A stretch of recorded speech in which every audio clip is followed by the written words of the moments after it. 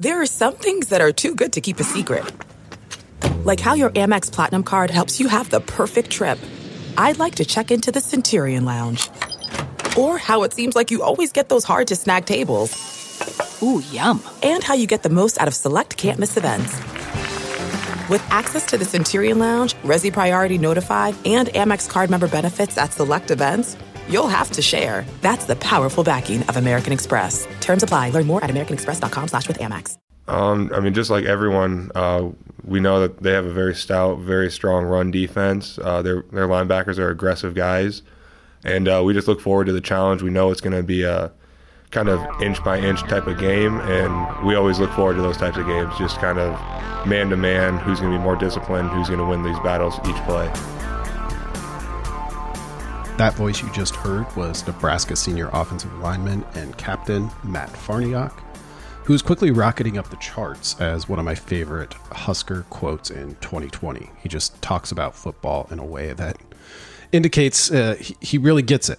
He understands the nuance of the game. First, after Ohio State, he said 5 yards can make a difference in reference to a fairly mundane false start penalty, but a penalty that really stopped a Nebraska drive before it had a chance to get started at a key moment in the first half of that loss to Ohio State.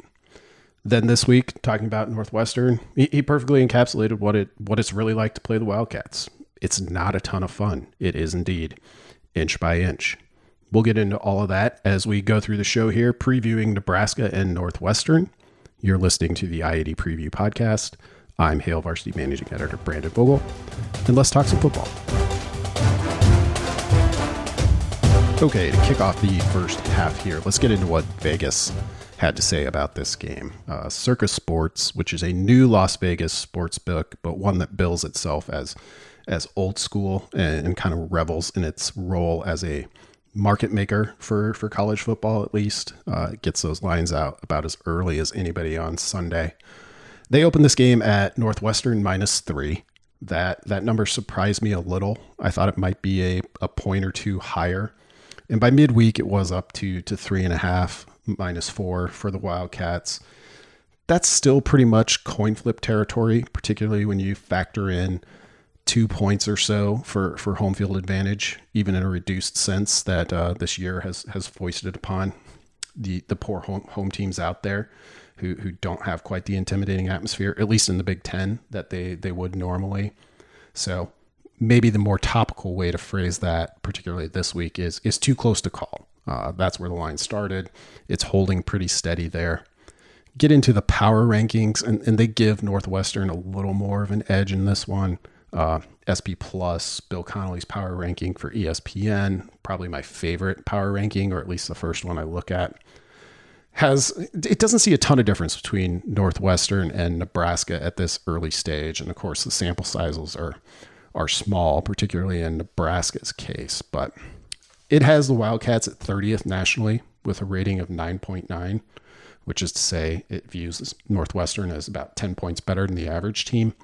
That's exactly the ranking and rating that Nebraska started the season with back in the preseason. So Northwestern's made some early gains. Nebraska fell a little bit. More on that in a second.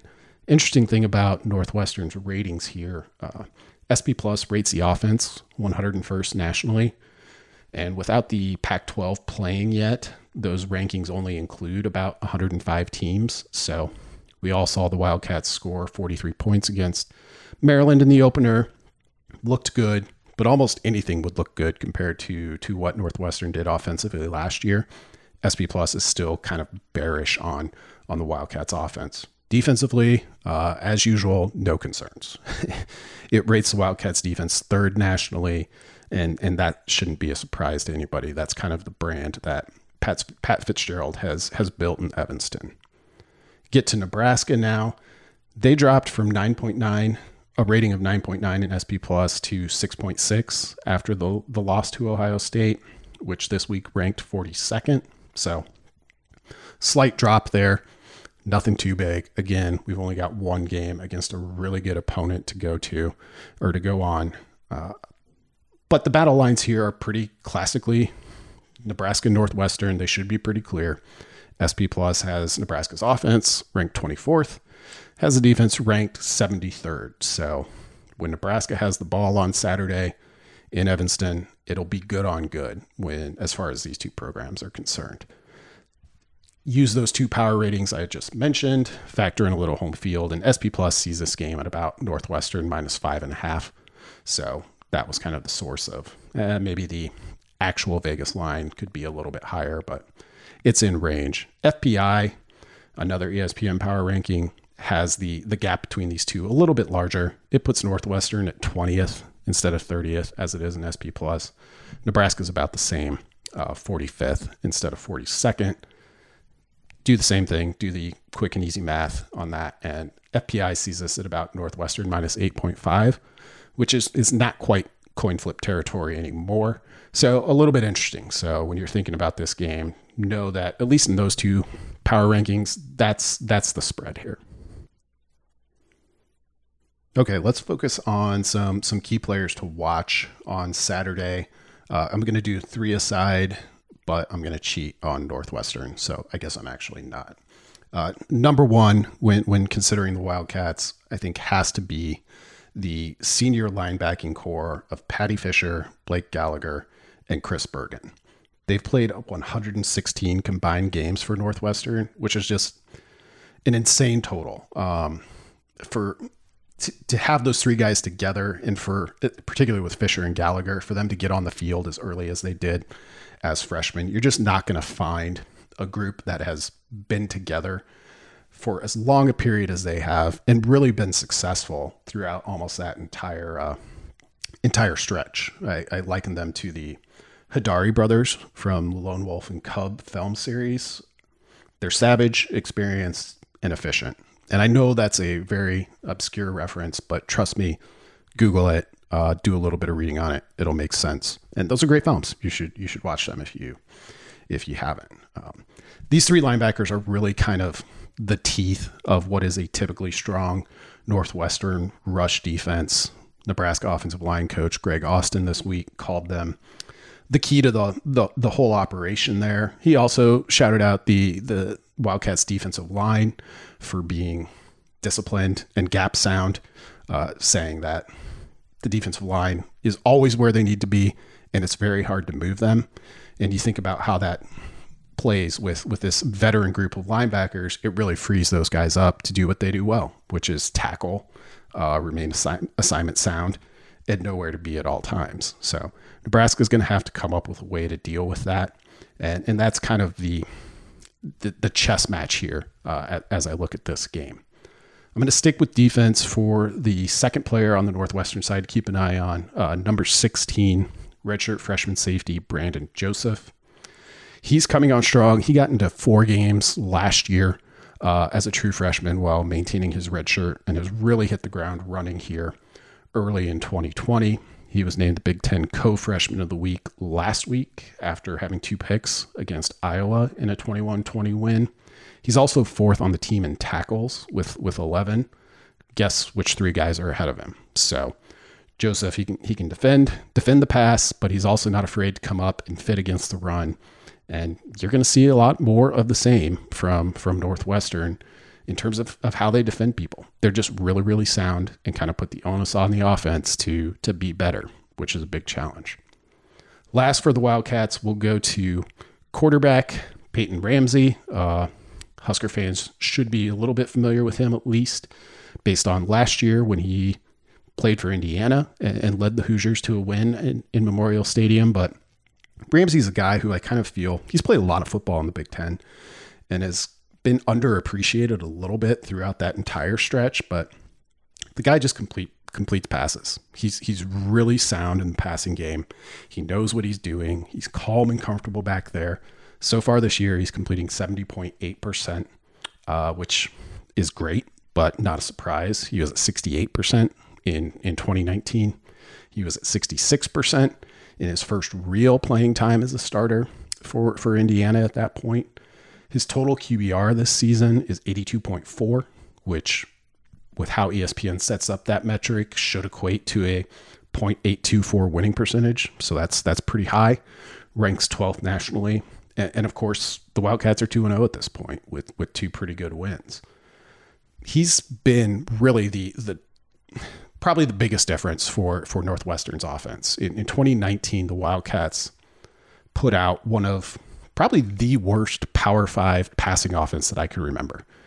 You factor sacks into the totals, which you should always do because those are passing plays after all. Northwestern was averaging less than 4 yards per attempt, which is insane. This year, they're back up closer to normal. It's nothing that, we're not talking about the air raid here and vintage Mike Leach by any means, but it's something that Northwestern can hang its hat on. And the run game in terms of production, whether that be yards or efficiency, really isn't that far off the pace of last year. So the Wildcats will still run the ball. They'll remain committed to it, but the passing game is what you have to worry about here. And Peyton Ramsey has been about as big of a revelation as really I think a lot of people thought he could be. He has changed that offense. There's no shortage of options for key players on Nebraska's side. That's sort of the onus that Northwestern hangs on teams. You've got to be good just about everywhere to come away with a win. I'm going with these three, but had a number of others in the running. First is wide receiver Wan'Dale Robinson. He had 6 catches on 6 targets for 49 yards against Ohio State. And in the week leading up to what was supposed to be the Wisconsin game, offensive coordinator Matt Lubick said Wan'Dale probably needed some more touches. I think most Husker fans came away feeling the same. And he gets interesting in this matchup. Northwestern will be well aware of him. They'll defend him how and with whom they want. But you look at those kind of classic Big Ten linebackers who are very accomplished in many different ways. You'd still take your chances with Wan'Dale Robinson against one of those guys, out in the open field. And Nebraska is plenty happy to get creative with motions and formations with what it's able to do with Wan'Dale Robinson and maybe Luke McCaffrey too. It'll be interesting to see a second dose of McCaffrey as well. But Robinson probably needs some more touches. He's one of Nebraska's best players on either side of the ball. Just for comparison's sake, in week 1, Purdue, without head coach Jeff Brom and without Rondale Moore, targeted David Bell, a player who's pretty similar to Robinson, 21 times. Their game plan against Iowa was, this is our best player, and we're going to get him the ball as often as possible. I'm not saying Nebraska needs to do that to win this game, but I think everybody kind of goes in expecting Robinson to have a little bit bigger role in this one than he did against the Buckeyes. Number 2 on the list for me is Luke Reimer, inside linebacker, walk-on, who quickly became a scholarship player for the Huskers. He didn't make the trip to Ohio State. He was a little bit dinged up. It sounded like he was pretty much a game time decision as to whether he was going to give it a try or not. I think he's one of Nebraska's more athletic linebackers, and based on everything we've heard, he makes that defense better. The big thing, though, with kind of the grinded out game that this probably is going to be for long stretches, Nebraska's starters at inside linebacker in Columbus, Colin Miller and Will Honas, basically had to play almost the entire game. So having Reimer available to spell those guys could help, but he's also just a really good player. I want to see him on the field. I want to see him what he can do. And this is the kind of game that feels a little bit tailor-made for how he plays football. Last, I'm going with safety Miles Farmer. Could have gone with a couple of different guys in the secondary, and we don't have a ton to go on with Farmer. He got into the game against Ohio State after Deontay Williams was ejected for targeting. Didn't put up many numbers, but wasn't noticeable for doing anything too horribly wrong either. I mentioned him here because he was absolutely one of my favorite players in the 2019 class. I think he's got a super high ceiling, and I'm excited to see him get some extended playing time. He's got to go in the first half because Williams, due to the targeting rules, is out for the first 30 minutes. So let's see what he can do. Noah Pullett-Gates, another guy from that 19 class, will probably get some snaps there at safety, and then at cornerback, where Nebraska is also missing a starter, in Cam Taylor-Britt due to, you guessed it, targeting. We'll get a long look at Quentin Newsome, and he's another guy. You look at that 2019 class, and I think there's a ton of potential in that secondary group. They're going to be put to the test here. I mean, Northwestern makes most of its hay offensively through the passing game, and we'll see what they can do. But I'm pretty excited to see Farmer. If he plays well in that first half, it could mean things for Nebraska down the road, but it also kind of gives them a pretty good foundation, I think, for what has, in almost every case, minus just a handful since 2011, been a pretty close game between the dueling NUs. That brings us to halftime, where I'll turn it over to weatherman Rusty Dawkins for his forecast. Hopefully you saw and enjoyed Rusty's work 2 weeks ago across the various Hail Varsity platforms. Weather's always a key component. People are super interested in it, and we're happy to have Rusty bringing that to us this year and our readers. You can find him on Twitter at Husker Weather. Take it away, Rusty. Hi, everyone. This is meteorologist Rusty Dawkins with Hail Varsity for the I-80 Preview Podcast forecast for the Huskers game in Evanston, Illinois this weekend. That's just north of Chicago, and this time of year is starting to get a little chilly north of Chicago with highs right around the 50-degree mark. Well, not this year. We're going to be very warm for Saturday. We'll see mostly sunny skies all day. We're looking at a ton of sunshine, lots of blue sky all day, and very, very warm. Now, early in the morning on Saturday, starting off the day right around 50 degrees, which is around the average high for Evanston, Illinois on Saturday. A south wind at 5 to 15 miles per hour. Still sunshine at 11 a.m. for kickoff, and temperatures already near 60 degrees with a south wind at 5 to 15, maybe picking up a little bit with a gust out of the south at 20 miles per hour. Then by halftime, 1 p.m., temperatures could get into the upper 60s, maybe even around 70 degrees. To put that into perspective, the record high on Saturday for that area is 75. So very warm by halftime on Saturday. Then 3 o'clock in the afternoon rolls around, fourth quarter, and those temperatures still in the middle and upper 60s with a south wind at 10 to 20, possibly gusting to 25 miles per hour, but still very warm, very sunny, just a warm day for football. For more information on this forecast and updates, you can always find that on my Twitter account. That's at Husker Weather, and you can always find updates on hailvarsity.com. Okay, second half. This is a pretty fascinating game on a number of levels for Nebraska in particular. I think first and foremost among those for me is it's a real test through pretty difficult and unique circumstances of Nebraska's mindset and culture at this point under Scott Frost. You had the catharsis of getting on the field in week one, and yeah, it was Ohio State, and yeah, it got out of hand in the late stages of the second quarter and bleeding over into the third quarter. But there were enough positives there to take from that game, I think, from a Nebraska perspective. And you just had hey, it's finally back. We're playing football again, only to have that all disappear in week two, and the disappointment of not being able to play and having to experience that twice. When you look at Wisconsin's decision to cancel and then the Big Ten's decision not to allow a game against Chattanooga. How does Nebraska respond to that? That would be a relevant question against Rutgers, but this is Northwestern, a team I once compared to reading a long, difficult novel. We've all had that experience before, right? It's hard work. It's not enjoyable. It's not the beach read that you blow through quickly, but you hope that when you get to the end of it, you feel pretty good about yourself.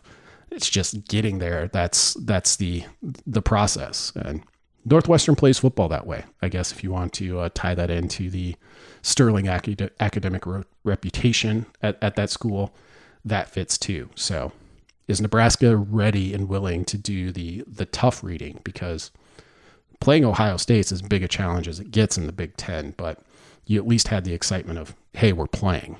Now you've got a little bit of grunt work to do. Credit to the Wildcats for always being the Wildcats. It's been this way since Nebraska got in the conference. How does Nebraska win this game? Like we did for Ohio State, I'm going to stick with the kind of three-pronged plan here of areas I'll be watching most closely on Saturday. Again, Northwestern gives you no breaks, so it's tough to have an off day in just about any area and come away with a win. That's why Northwestern is so insanely odds-defyingly good at winning close games. And as we know, most Northwestern Nebraska games find a way to get to that point. First and foremost, the thing I'm going to be watching most closely, without a question, is the Black Shirts have to win the majority of time on third down. That's a basic football thing. You could say it about any football game, but for this 2020 Northwestern offense, it practically glows in neon purple. Here's what I mean. Northwestern's game notes for this game sort of took a strange sort of pride, at least in my response to it, in noting that all three of the Wildcats' touchdowns last week in that 1-point win over Iowa came on third down. Now, that's great. It's better than not getting those touchdowns. But I sort of chuckled and stopped and said, but wait, is that really a good thing? That means 3 times Iowa was 1 play away, most likely, from getting off the field. And this gets a little bit interesting when you dig into it with what Northwestern's doing so far this year and how they're doing it. They're 12th nationally with a third down conversion rate of 51.4%. Good work if you can get it, but it's a little bit like deciding to write that term paper 9 p.m. the night before it's due. You can pull it off. You just wouldn't want to make a habit of it. And that's kind of where Northwestern has been through 2 games this season. To better illustrate this, I think a better way to look at it is to go back to our old friend Predict Points Added, which is just a measure based on yardage to go, down and distance, and the result of plays of how much value you're adding to drives. Northwestern so far this season ranks 67th nationally in first down, predicted points added. So below average in a year where we don't have a full 130 teams playing. A little bit better on second down, 59th nationally. And then on third down so far, Northwestern jumps to 9th nationally. That's, again, it beats the alternative, but that's not the kind of rhythm or pattern you would want for a quote unquote healthy offense, I guess would be the word that I would use there. It's just to constantly be on make or break downs that often is a long-term problem. And you might end up in a year, particularly in a year where there's only 9 games plus a bowl game, so college football always has a sample size problem, but it's even elevated in this shortened season. Like maybe the cards are just in your favor. Maybe Peyton Ramsey's just that good. But you'd want to stay out of that trouble rather than try and get out of that trouble. And Northwestern has struggled to do that. This is particularly interesting because Nebraska was not good at all in this category against Ohio State. You can probably think back to that game and think of a couple key third or fourth downs that would have kept Nebraska in that game longer and potentially really changed the momentum in it if they'd gotten one of those early third down stops. So Nebraska has got some work to do on that front. And if they struggle on third down, if they struggle to take advantage of the advantageous situations they create for themselves defensively, it's a problem, because I fully expect Nebraska to hold up pretty well against Northwestern on first and second down. They've been pretty conservative play calling wise. They're content to run it, even if those runs aren't breaking for big gains or even on schedule gains. They'll stick with the run and try to use it to open up the passing game. And so far, they've been able to get away with it. Nebraska needs to find a way to make that not the case on Saturday. Point number 2 for Nebraska in this game. Will the Huskers do the dirty work in the run game? I was just talking about how Northwestern has been willing to. I think Nebraska will too.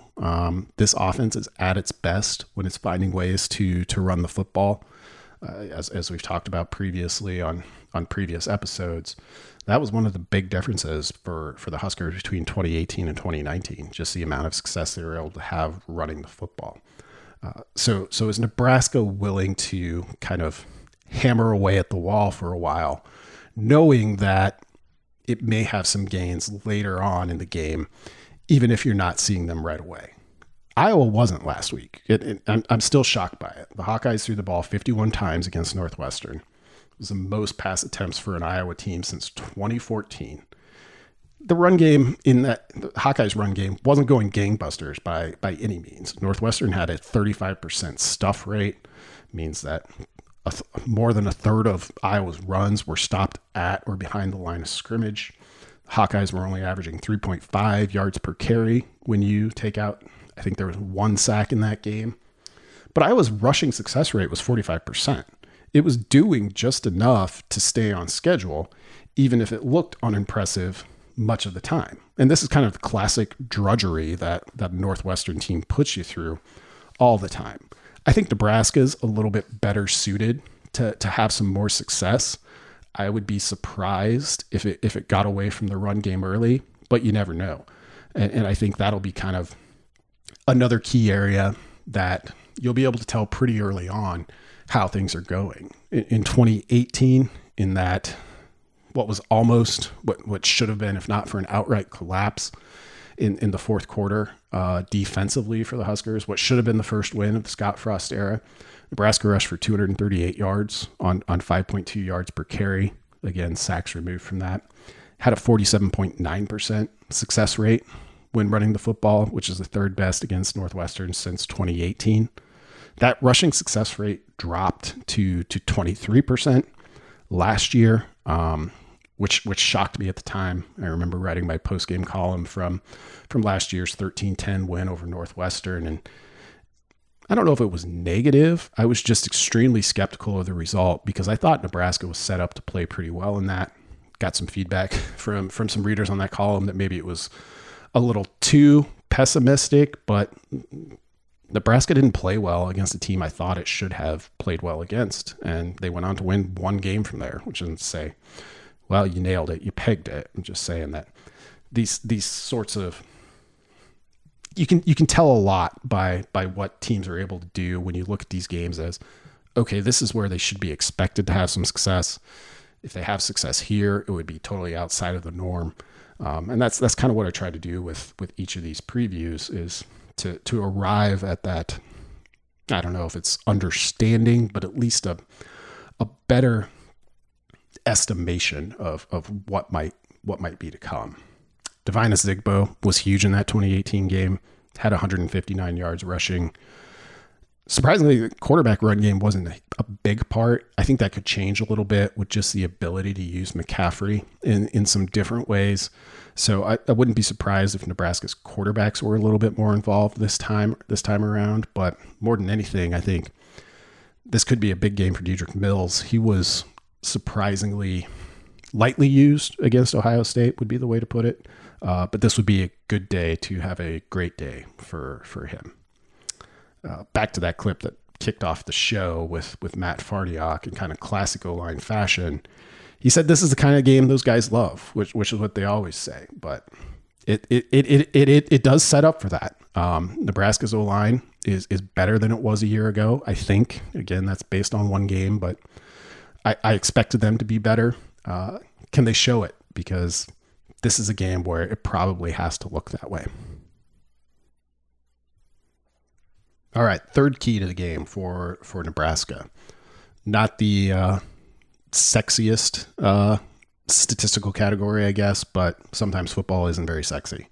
Nebraska has to find some short fields. And again, yes, that's the case in every game, but it's been a particular problem for Nebraska for 2 years now, and that didn't change against Ohio State.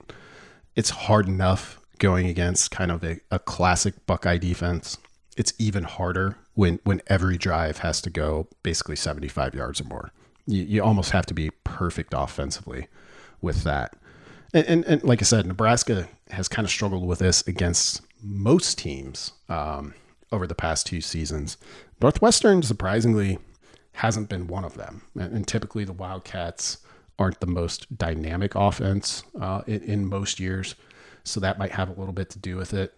But in 2018, Nebraska actually had a 9-yard field position edge, which was big. Didn't result in a win. And Northwestern's defense, credit to them, did a really good job of Nebraska. I think had 2 interceptions in that game. When presented with a short field, was able to get some stops against Nebraska. Both teams had 90-plus yard touchdown drives in that game, which you don't see happen too often. But that's one of the good examples here of Nebraska having that field position edge, which has been all too rare. Last year, it was basically dead even. Nebraska's average drive started 72.3 yards from the end zone. Northwestern was at 72.1. So you call that a wash. And you had a game that could go either way at the end of it. You know, it was 10-10. Northwestern had a drive to potentially take the lead, and kind of uncharacteristically, a penalty basically killed that one. Forced to stop on the ensuing drive. Had another chance to take the lead and threw an interception. It was the one turnover in that game, and it led to the game-winning field goal for Nebraska. And that was really the only difference between the two. So certainly not a field position is never a category that you want to lose by any means, but against teams like this, against teams like Iowa or Wisconsin, they're so good at engineering that edge for themselves that to lose it really it really kind of provides a boost to offenses that typically need it. Nebraska's offense isn't one that typically needs it, but man, things would sure be a lot easier if they could just mix in a 60-yard field, much less anything shorter than that. So we'll see how that goes. You know, how do you engineer field position?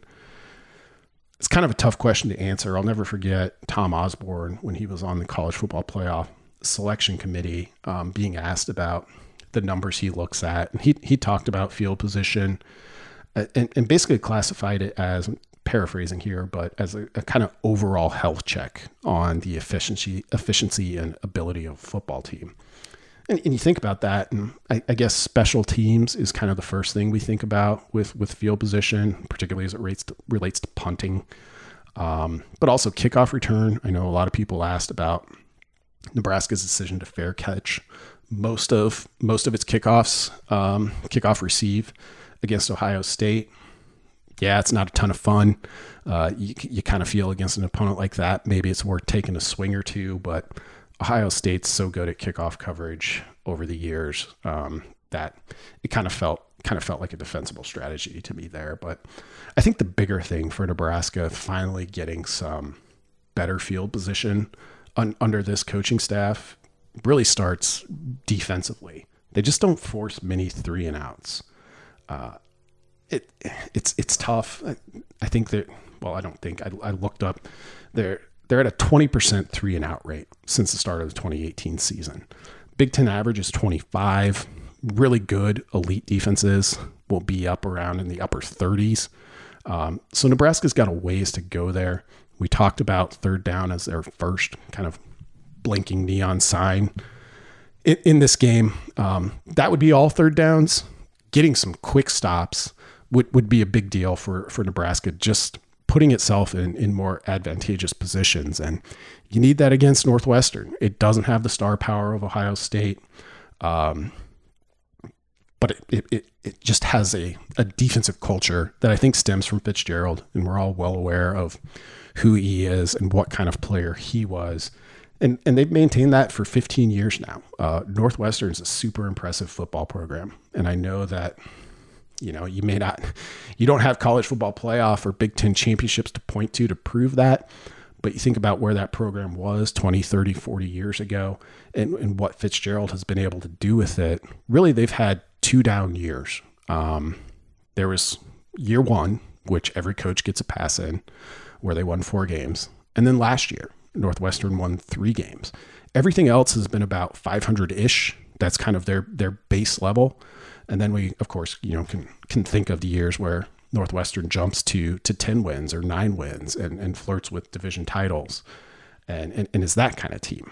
so far in 2020, and it's still really early, this year's Wildcats are looking more like the 9-10 win. I know we can't get to 10 wins without a bowl game in this season, but in terms of overall ability, that's what I've seen from Northwestern so far. But I still kind of like this matchup for Nebraska. Like I said, here at the kickoff of the second half, it's a pretty good test, and maybe it's not as kind of a high leverage game as Wisconsin would have been for the podcast I prepared for but never recorded because that game died on the vine, unfortunately. That was really my characterization of that game. This game isn't drastically different. If Northwestern gets to 3-0, with Wisconsin having to cancel again this week against Purdue, Wildcats might be a solid favorite in the Big Ten West. If Nebraska can get to 1-1 with Penn State, which is winless at this point, but do not write that team off, they're going to be just fine. They're going to be good. That game's going to be the challenge that everyone thought it would be back in the preseason. Nebraska getting to 1-1 would be a really big deal. The Huskers are still kind of, 2+ years into this, I think, looking for that perfect proof of concept win. It doesn't mean there haven't been good wins for Nebraska over this stretch under Frost and staff. There haven't been as many as anyone would like, but they've had some good wins, but you're still looking for that one where you can say, okay, what these coaches are telling me as a player works, and here are the results. And maybe normally we don't put Northwestern in that category, but I would this year. I would at this specific time in a very strange year. I think it can be that kind of game for Nebraska. Now, can they go out and do it? That'll wrap episode 3 of the I-80 Preview podcast. Hopefully you enjoyed my conversation with Hail Varsity Deputy Editor Aaron Sorensen last week, as we kind of had to, it's tough to do a preview without a game to preview, but we had plenty to talk about, so hopefully you enjoyed that. Hopefully you're enjoying this kind of preview. I tried to move a little bit more quickly this week to get through some things because it's a solo podcast. I know listening to one person talk for that long, it might not be what anybody signs up for, but definitely let me know what you think of the show. If you have any feedback, there is an email associated with the show. It's just i80@hailvarsity.com. You can reach me there, or you can find me on Twitter at Brandon L. Vogel. Always happy to chat there. If you have questions, particularly about the game ahead, I try not to spend a ton of time reviewing with this show coming out on Thursdays. I think people have moved past the Huskers' previous game at that point, but if you watch games this weekend, well, we know you'll watch the Nebraska game, but if you have questions about Penn State, how they're doing things, something you want me to look into, reach out, and I'll be happy to do that. We can take questions, or at least read questions and answer them here on the show. But yeah, subscribe, like the podcast, rate the podcast, check out all the podcasts on the ever-growing Hail Varsity network of shows. Consider a subscription to the magazine, and we'll talk next week.